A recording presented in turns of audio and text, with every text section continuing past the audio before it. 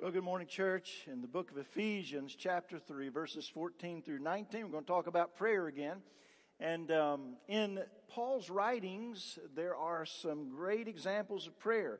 We've already visited one in the first chapter of the book of Ephesians. And this morning, another example of verses 14 through 19, and 20 and 21 actually go with it as well. And then at the end of this book, another great example of biblical praying. And so we want to jump into that and try to see what God would do as far as our lives are concerned in correcting our prayer, informing our prayer, facilitating our prayer. It's a fact that most people, nearly everybody prays. I think I said in a previous sermon, even atheists pray sometimes. And so prayer is not unusual for any of us or for most people. They know something of what that means. But I fear that for too many people, the content and motivation of our praying is like the 5th grade boy who was overheard praying at night, Tokyo, Tokyo, Tokyo. And his dad walked by his room and said, "Son, what in the world are you doing?" He said, "Oh, I'm praying." And he said, "Praying Tokyo? Tokyo, Tokyo, what kind of prayer is that?" He said, "Oh, I missed a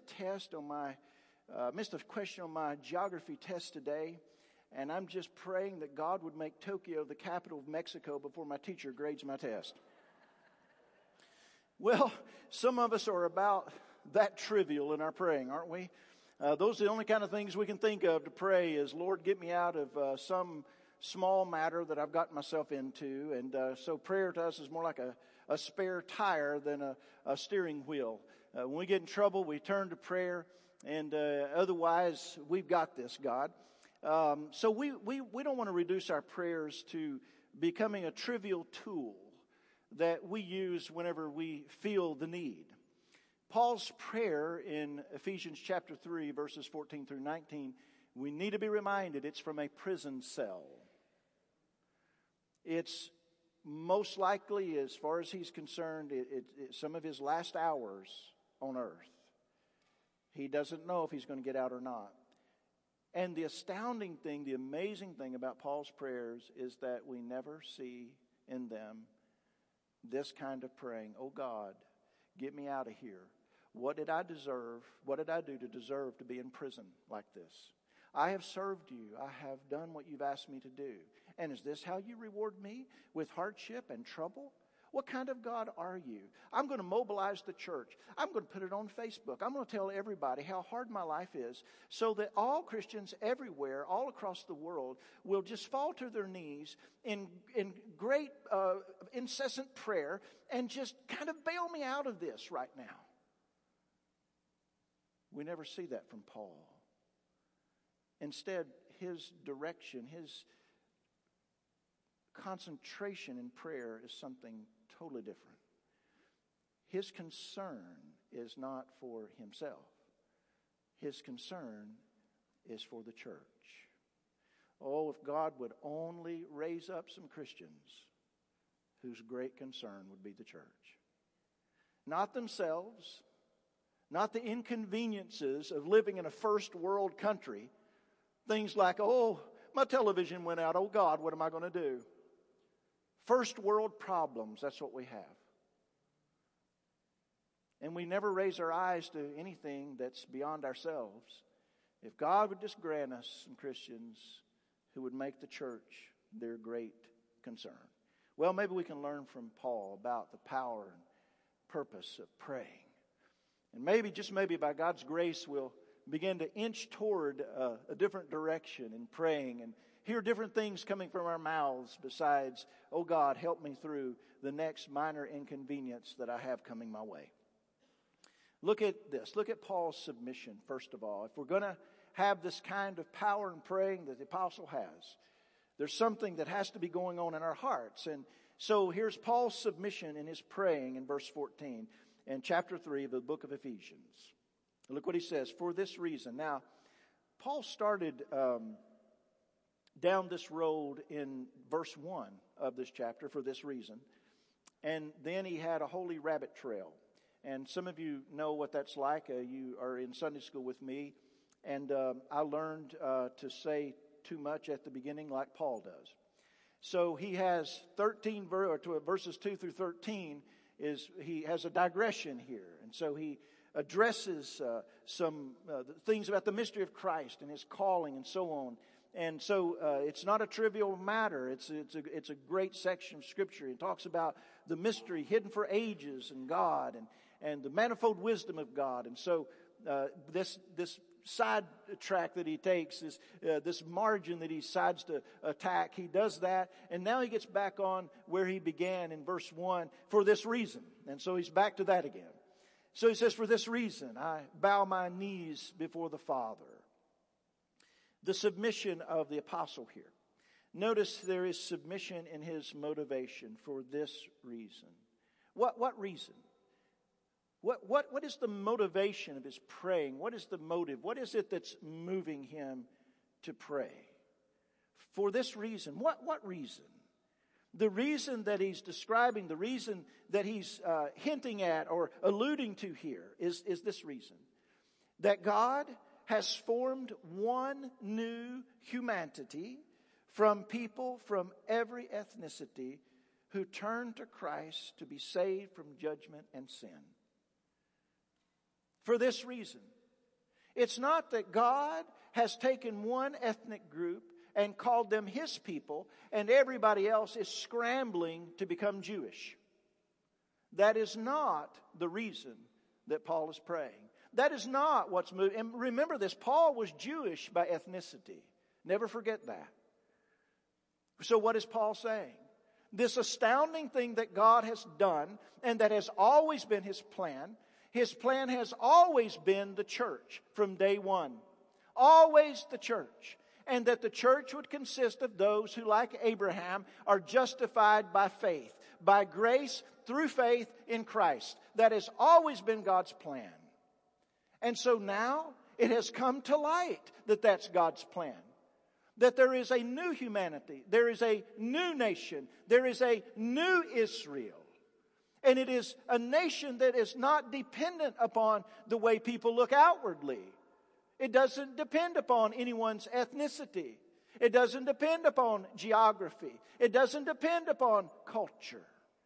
This one new humanity depends upon one thing. Have you been to Jesus for the cleansing power?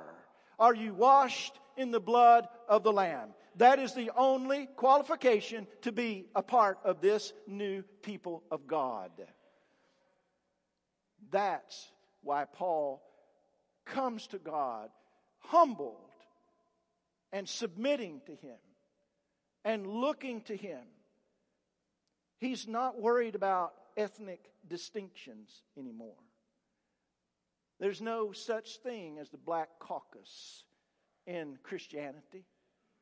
There's no such thing as white supremacy or whiteness in Christianity. This is about Christ and Christ alone. The rest of it needs to be dropped and discarded in the bin of failure of humanity to try to make and remake society without Christ as the center. Submission in His motivation. When we come to God in prayer, we need to have in our minds this incredible news that the wisdom and power of God has done it. And this should humble us to bow before Him. So there's submission not only in His motivation, but in His manner. He says, I bow my knees before the Father. Do you see? This is the apostle to the Gentiles.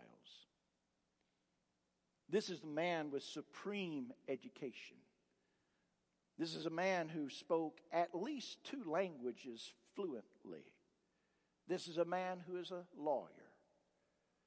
This is a man who's attained in this world. This is a man that at one point in his life, he was a rock star. Everywhere he stepped off a chariot, it drew a crowd. Saul is here.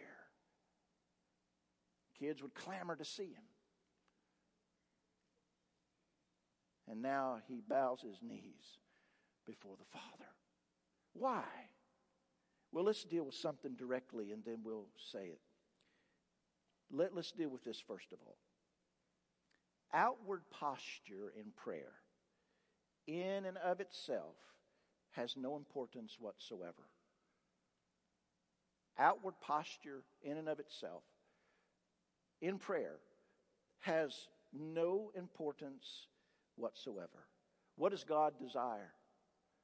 The humble heart you will not despise, O Lord. Contrition of heart, lowliness of heart.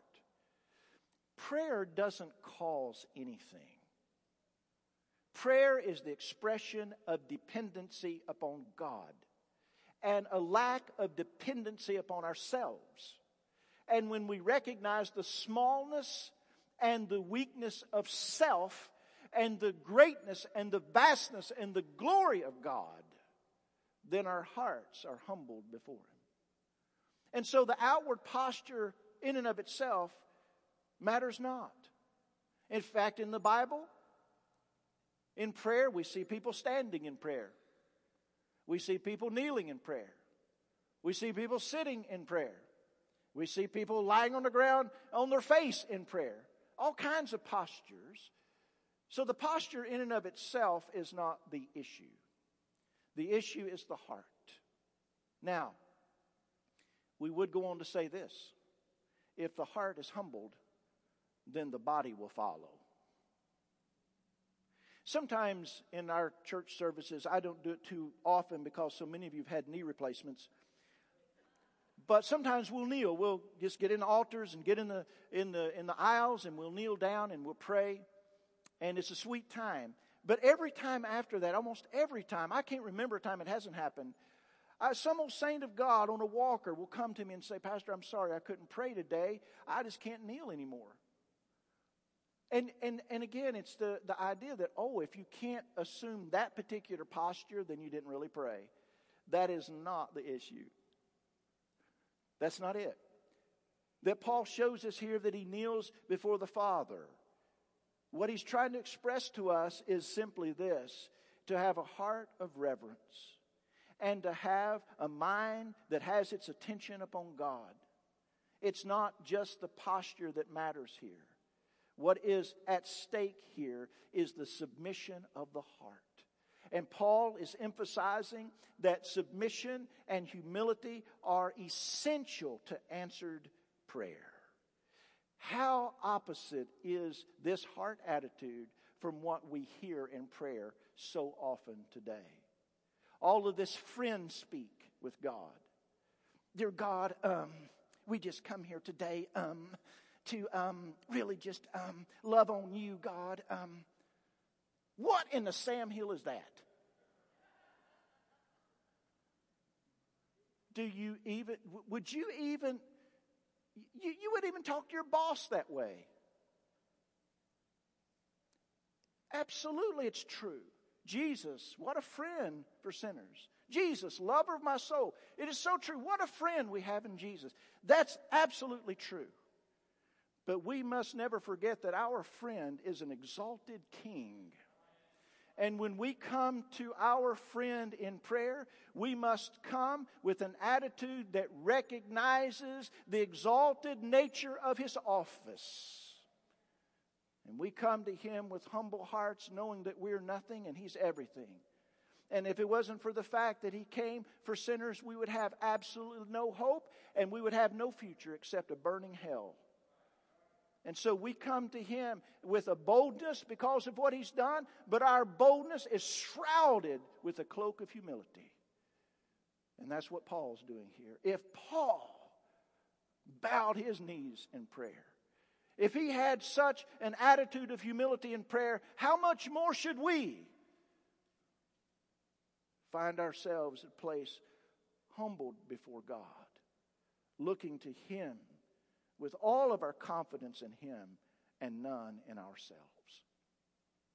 Paul's submission is praying, and one thing that we need to get hold of is submission in praying, humility, total dependency upon God. Now, what else does he show us about prayer? Now he shows us the foundation for his plea here. He's given us this is submission in praying. This is what it looks like. But what is the foundation for his plea? Where's he coming from? You have to have something to hold on to when you ask for a favor, right? When you go to a friend to ask for a favor, you've got to have something to hold on to. Either the length of your friendship, or the fact that they owe you a favor, or the fact that you know that they're the kind of person that will do this for you. There has to be some reality to hold on to. And Paul points out, what is that foundation that he's standing on when he offers this prayer to the Lord? First of all, he speaks of the power and purpose of God. Verse 15, he says this: from whom every family in heaven and on earth is Named. Now, I hate doing this, but I got to do it. The translation here in the ESV, they have here every family, the word every. And that word in the Greek can be every. It's not inaccurate that they've done this. But the word can also mean whole, the whole family, the entire family. And when I'm looking at the context of what Paul is speaking of here, he just talked about in chapter 2, fellow citizens and members of the household of God. He's just talked about that concept. And then he's gone on in chapter 3 and talked about who's in that family, who's in the household of God.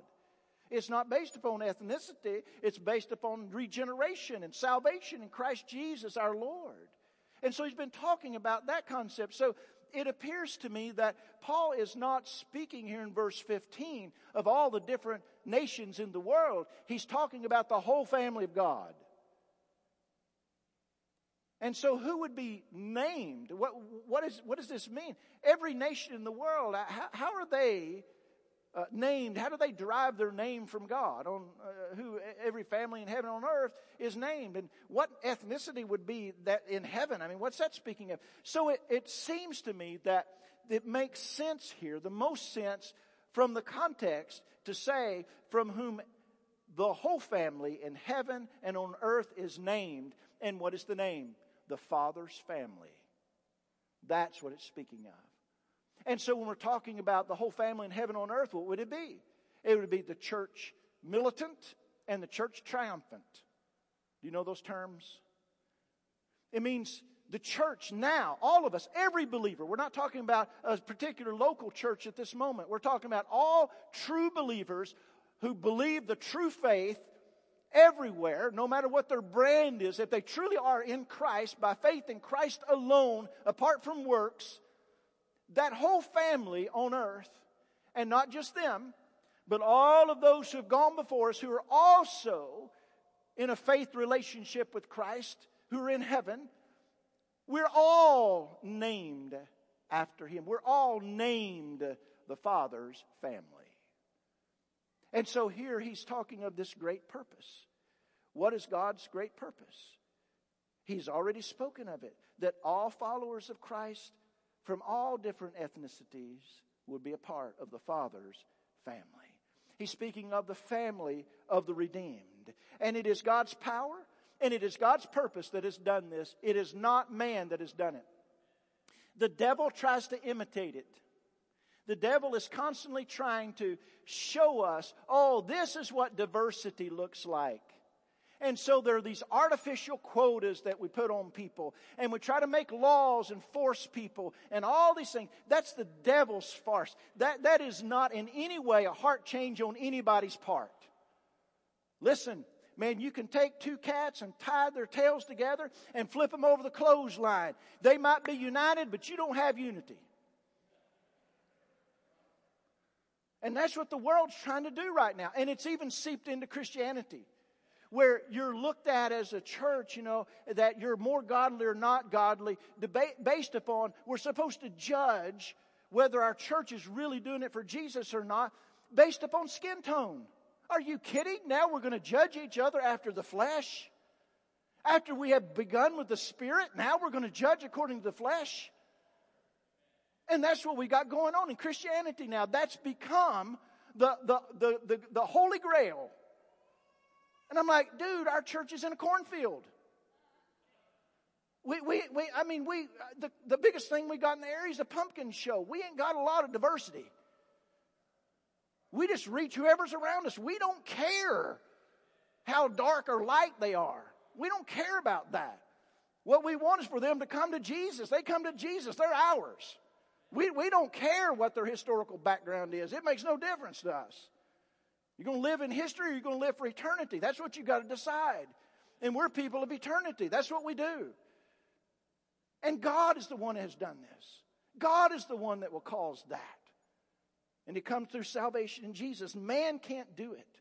And the foundation of our prayer is that we are marveling at the purpose and power of God to create His own family out of a rebellious humanity from every corner of the world, from every kind of tribe, from every kind of ethnicity, and He's making them one through the blood of Jesus. And that's what we marvel at. And so when we come to God in prayer, there needs to be a larger scope in our mind besides what's going on our little block in Chillicothe.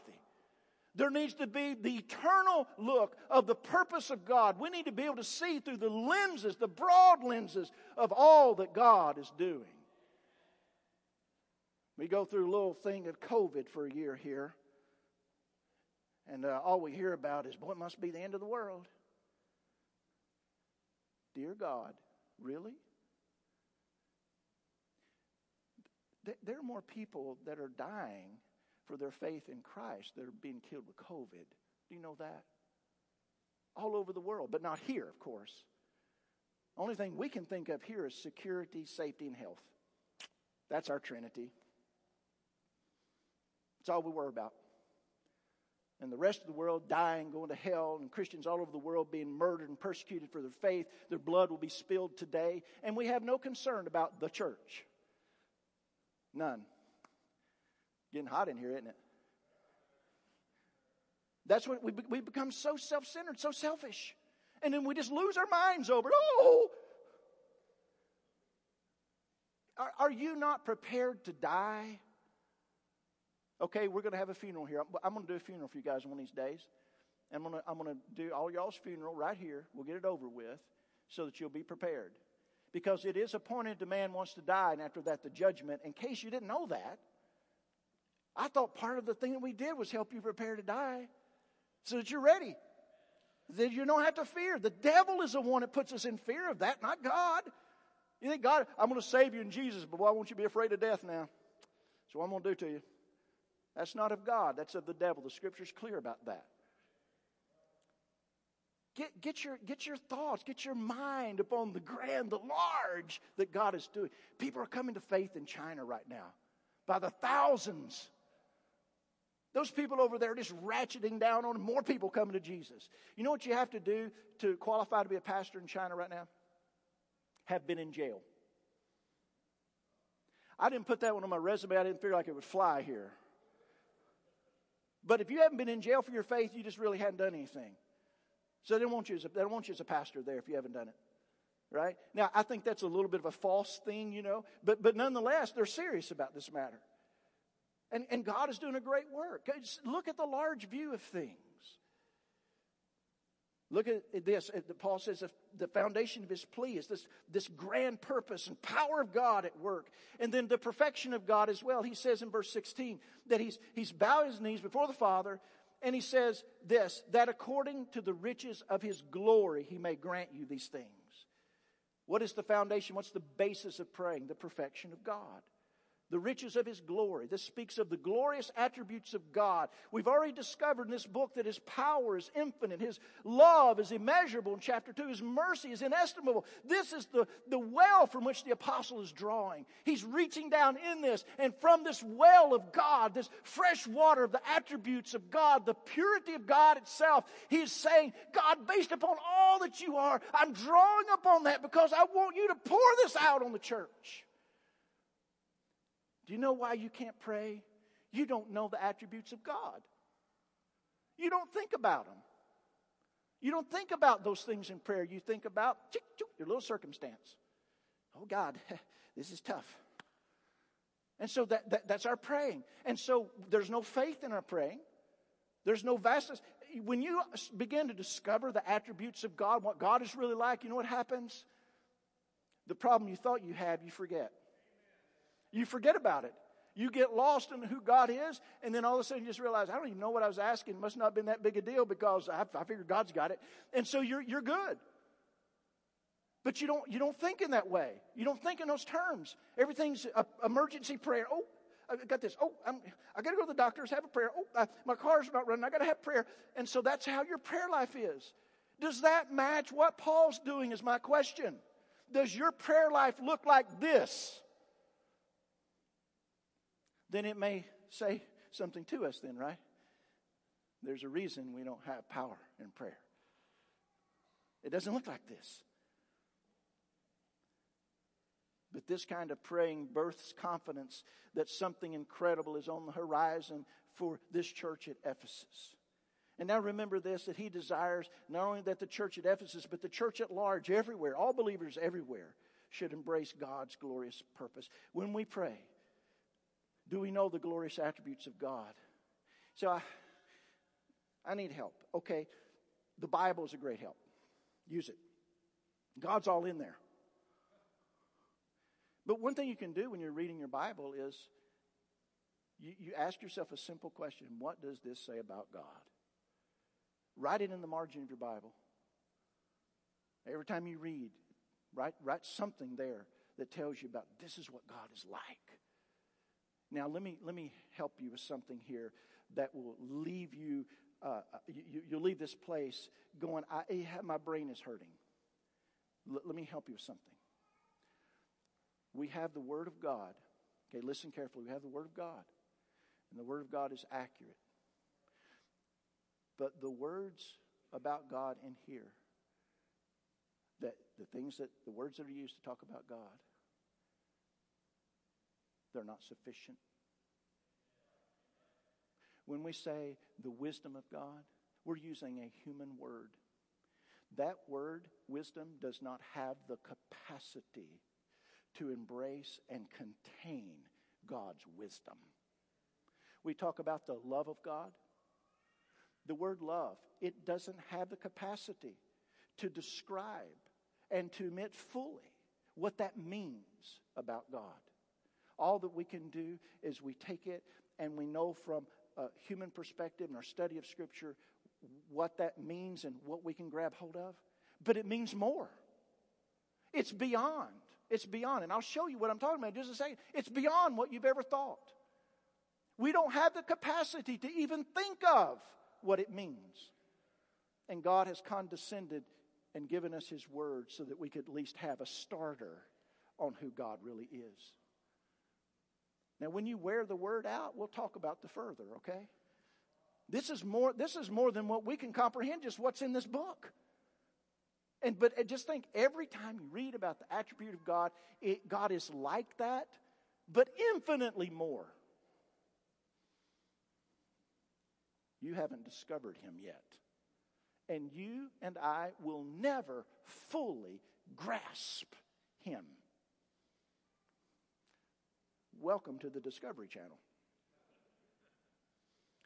The perfection of God. So when we pray, do we know enough of the glorious attributes of God that we can base our prayers on them? If not, we're just shooting in the dark. We're just throwing stuff out there. This is the foundation of prayer. The powerful purpose of God building His church and based upon His glorious attributes, having those firmly in our sights. When we have that in our heart, then our praying will be powerful. But until then, we're just piddling around in the dirt, killing ants, pulling up grass, doing some other childish things with prayer that never lead to seeing the power of God at work. Now, what's Paul's ambition here? Oh, good, it's only 15 till. I got 45 more minutes. Poor Pastor Dan. Every Sunday, Pastor Dan, he's a detail guy, and so he goes down the list of, like, when doing the worship service. I'm gonna tell a secret, and he's got it down to the second, like how long a song takes. And and I'm looking at him. I'm looking at this like, well, this is gonna be 3 minutes and 12 seconds. And so it's great. And then, the video's this long and so on. And then I've just noticed about the sermon, I think next Sunday he's probably just going to put question mark. He's trying. He's really trying, and I'm making his life hard. So, Pastor, I'm going to try to do better, but I'm not going to be easily reformed, I know. So, what is Paul's ambition in his petition? Okay, so what does he really want? Okay, so he's brought himself to a place of submission, recognizing God is his grand, great purpose, and he's become a part of that through no merit of his own, but by God's grace. And now he's praying based upon what he knows to be the purpose and power of God and the person of God and the perfection of God. He's got those clearly in his sight. Now he's ready to ask. And so what is he going to petition? What is he going to ask? Well, look at verse 16 and the rest of it, all the way down to 19 here. Look at this. Verse 16 says that, and then you have according to the riches of his glory, which we spoke of, that he may grant you to be strengthened with power through his Spirit in your inner being, so that Christ may dwell in your hearts through faith, that you, being rooted and grounded in love, may have strength to comprehend with all the saints what is the breadth and length and height and depth, and to know the love of Christ that surpasses knowledge, that you may be filled with all the fullness of God. That's 6 sermons right there. But let me get it in a few minutes just as an overview if we can. Paul's ambition. 1, for God's people to be strengthened by the Spirit. For God's people to be strengthened by the Spirit. That he may grant you to be strengthened with power. And this power is the ability kind of power. That he may give you the powerful ability. Now, what is the means of that? How they get that? Well, it's through the Spirit. The Spirit of God is the one that will do it. Where is he doing that? In the inner being, in the inner man, in your inner person, in the deepest recesses of your heart. That's where the Spirit is at work. This is the difference now between Christianity and religion. This is the difference between reforming people and redeeming people. Social reform is one thing, but the redemption of a human is a totally different matter. And it's the difference. What's the difference? Outward and inward. Plain simple. All the religions of the world are trying to get you to outwardly conform to something. And you're to just grab yourself up by your bootstraps and make it happen. And so you got to do that. And so sometimes their method is, meditation, where you reflect upon yourself and your own inner abilities and powers and your desires and the things that you'd like to see happen, and it brings about a sense of peace in your life because you're meditating on the fact that you really would rather be in a cabin in the woods by a lake fishing rather than going to work and flipping burgers. That sounds like being delusional to me. But that's it. That's Eastern mysticism. And so you do that. Others, bloody yourself, travel, go to certain locations in the world. Make sure you visit those things, visit powerful people, religious people, shake hands with them, whatever you got to do, hug them, I don't know. And so you have all those things. And then you have the disciplines of giving money that you have to give a certain amount. I like the Islamic example. The preacher comes to your house and gets it. Notice you weren't in church today. Obviously you didn't give. Let's have it. So somebody's going to hear that, and what is it about God's people that they don't have a sense of humor? Especially those out of fellowship with Jesus. Nothing's funny to them. I'm like, what's not funny is your life right now. But other than that, it's okay. But religion has all this stuff. Well, what God is after is the heart, and if you can get the heart, you can direct the person, right? You can change the person that way. And so what Paul is saying is, I want the Spirit of God to powerfully work in your heart to the place that you're given an ability in your inner person. Now, what that ability is what? Speaking in tongues? No. Healing? No. Miracles? No. Why do we always go toward the circus? I don't know. It's something much more profound than that. And here it is. For God's people to be controlled by Christ. He wants the Holy Spirit to give you the power, the ability to allow yourself to be controlled by Christ. Did you know that takes the power of God to bring you and I to the place where we are opening ourselves to submission to our King so that He may do what He wants to do in our lives? The Lordship of Jesus is a one-time commitment. We make the commitment to His Lordship at salvation. There's no other way to be saved except by Jesus being Lord. But upon that commitment, then comes the practicality of it. And the old man in us, the depraved nature in us, still likes to fight. And we like to fight our King, our friend. The Spirit of God is the one that gives us the power, the ability to put that down, to put that to death, and to just roll the red carpet out so that Jesus can be more than just the resident in our heart, but He can be the president. That's what He's at work doing. That takes the power of God. Don't you find yourself as a Christian reeling your trust back in all the time? You trust Jesus. I know you do. But something comes down the pike in your life, and the first thing that we tend to do is roll that back in and say, man, I got to take care of this thing. And Jesus, I hope you do something, but right now I got to. And we have a tendency to throw our trust back upon ourselves. That's usually our first step. And it takes the power of the Spirit of God to stop that in our lives. Now, this is not talking about the indwelling of Christ at salvation. That's not what it's talking about. You know that as soon as you trust upon Jesus as Lord and Savior, the Spirit of God, the Spirit of Christ begins to live in harmony, in connection with your spirit, with your soul. You know that. So that's a one-time thing. Your heart's not a hotel where Jesus checks in and out. Okay, it's not that. But what this is talking about is this. God to develop such a heart in our lives that Christ wouldn't be like a guest, but that the things that are going on in our hearts are exactly the kind of home that Jesus likes. You see, when you move into a home, you move into a house, what do you do? First thing you do is what? You paint, right?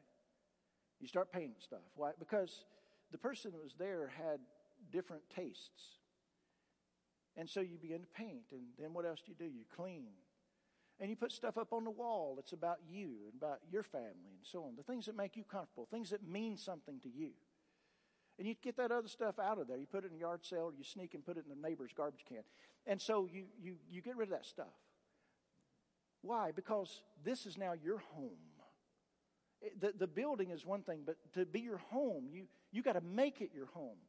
And you put your furniture in. You put the pictures of your kids up on the wall, right?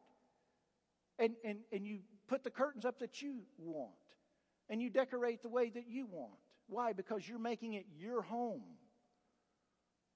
And it's the same thing with your heart. When you come to Jesus, He moves in.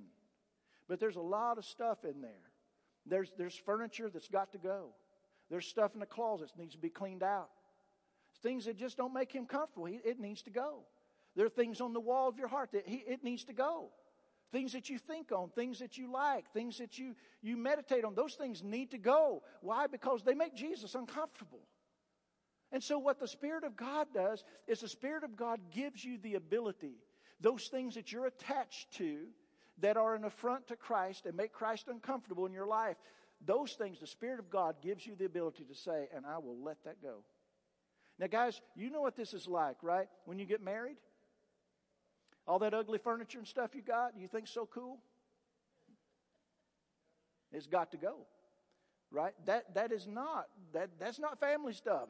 That's a guy stuff. So it's got to go. And so it's when Christ moves in, it's just got to go.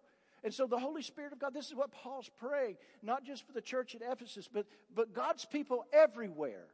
that the Spirit of God would so work in their life that He would give them the ability that they could let those things go and get them out of their life so that Christ can really settle down in their heart and that they would enjoy Him by faith. By faith. Now, notice this. When Christ, this is good. So when Christ dwells in your heart through faith, then what happens then? When your heart becomes like that, where we're getting rid of the things that make Christ uncomfortable, instead of that, what do we want to do? Be rooted and grounded in love. What love is that? That's God's love. God's love in our lives. And that word doesn't mean sappy emotionalism. You know, some of you have a personality that's just mild by nature. And it's just personality. And thank God for that, right? I mean, you just have this ease about you as a person. And you're the kind of person that people don't mind being around. And all those things. But you know what that is not? It's not godliness. It's personality. We want to be careful. It just seems to me that everything about Christianity in our day, and I don't know if it's just our community or whatever, but it just seems that if people have that personality, we think that means Christianity.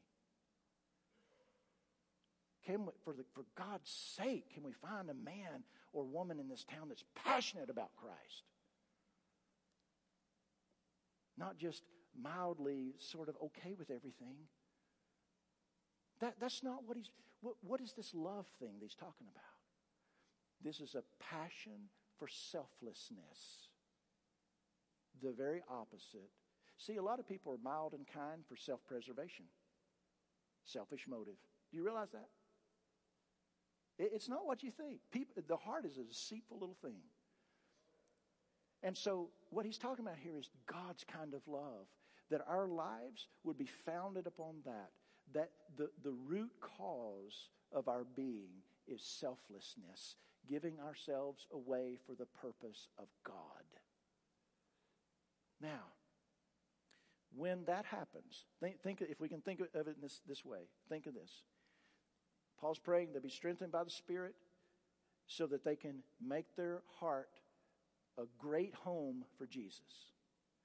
And that being done, then what happens is that their life is then going to be rooted in Christ's kind of love. Why? Because if you're with Christ a lot, He's going to rub off on you. Right? That's our suffering Savior. It's going to rub off on you. Then what? When you begin and I begin to live that way, guess what happens next? We have another kind of strength that comes our way in verse 18. To comprehend with all the saints. Now, comprehend here does not mean having a mental understanding. It means more like apprehend. You know the difference, don't you? Somebody can explain something to you and you understand every word that they're saying, but it's not the same as apprehending it like, I got that. Some of you, like you're in college, you're in math class, you're working the problem, you have no idea what you're doing. You're just following the pattern, and you may even get the answer right. But the concept of what they're trying to teach you, if they put a different problem up on the board that requires the same concept, you'll miss it because you haven't apprehended it yet.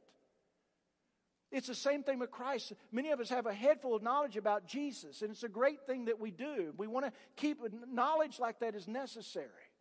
But at some point, the Holy Spirit of God has to give you the ability to apprehend it. And I mean to get hold of it so that it gets hold of you. That's what you need to have that moment where you're like, I got it. My life is to be rooted and grounded in selflessness for the sake of the kingdom of Christ. Give myself away until there's nothing left of my life, and then I go to be with Him. You see, we have a method among us is to gain everything that we can, keep everything that we can, save everything we can, don't let any of it get out of our hands, and then we die and some ungrateful grandkids get a hold of it. Really, I see it over and over again. I'm like, we expend our lives on nothing, on leisure. Now, I think everybody ought to have some leisure time and some recreation, but we expend our lives on it. We live for it. And we live for recreation. We live for all entertainment. We live for all those things. and then our life is over. And we have not been rooted and grounded in selfless love, the God kind of love, and therefore we never really apprehend this, the breadth and length and height and depth, and to know the love of Christ. You and I cannot really, really apprehend and know the love of Christ until we start living it. Until that becomes the guiding force in our lives of giving ourselves away rather than gathering for ourselves, giving ourselves away for the sake of the kingdom of God. Until we get to that point, we never really ever will understand our Savior. Think about this. Let's say you have absolutely no concept of mechanics. You don't know how a car runs. You don't even care. You're not even sure where you put the gasoline in. But you have a relative that is a mechanic. And they come to your house for the weekend, and you're talking to them. What are you going to talk about? Their life is that. You're over here with nothing. Now, some people are good at asking questions and making it look like they're interested, but they're discarding the information as soon as they get it. They're good at that. They're really great. We call them conversationalists. We don't call them learners. So they're good at it. Maybe you do that. But he leaves, and you still have the same interest as before he came. Nothing in common. As a matter of fact, you're hoping he doesn't come back too early because you don't want to talk through all that again. It's not something that you understand or you really even care about. Do you understand that? So, in the same way, if we don't make our lives the kind of dwelling place that Christ wants to be in, and then having been with Him so much that our lives begin to be grounded and founded upon His kind of love for the sake of His name and the sake of His glory and the sake of His kingdom, that we're willing to give ourselves away like He gave Himself away for us. And we don't ever get to that point. And we never pursue that in our lives. But we keep pursuing the other. Then we never really ever get to the place that we apprehend with all the saints. We never apprehend with Abraham. We never apprehend with Moses. We never apprehend with John or James or Peter. We never grab hold of this. The breadth and length and height and depth, and to really know by experience, and that's what the word means, to know by experience the love of Christ. And notice what kind of love it is. That surpasses knowledge. Do you know some things that you can't explain? Oh man, when I used to coach basketball, I'm like, what is it about this you don't get? Put the ball in a basket. Some things you feel and you know it that way because it's just part of your being. And many of us have never really gotten to that place with Christ, where His love is just a part of our being. You know why? We're still back here at verse 17, not really willing to make our heart a comfortable place for Christ to be. Oh, He's there, but it's uncomfortable. You ever been to somebody's house like that and stayed all night and it's uncomfortable? You're like, man, I can't wait to get out of here. It's not comfortable. Note, all of this is given to the believer by God. And what happens? Then God's people are filled with the fullness of the Father in verse 19. What does that mean? Does that mean you become a little God? No, it doesn't mean that. It means that your life then truly begins to reflect the Father of your family. Do you see? So where are you in this process? I mean, you know, this is a prayer, but it's not just any old prayer. This is a prayer about what it truly means to live out the Christian life. Are you praying these kinds of things for yourself, first of all? Do you pray these kinds of things for your church family, second of all? Then do you pray these kinds of things for believers around the world? People that are going through the fire, are you praying these things? Is this the kind of Christianity you want to see? I wonder what the outcome would be. I mean, I wonder what would happen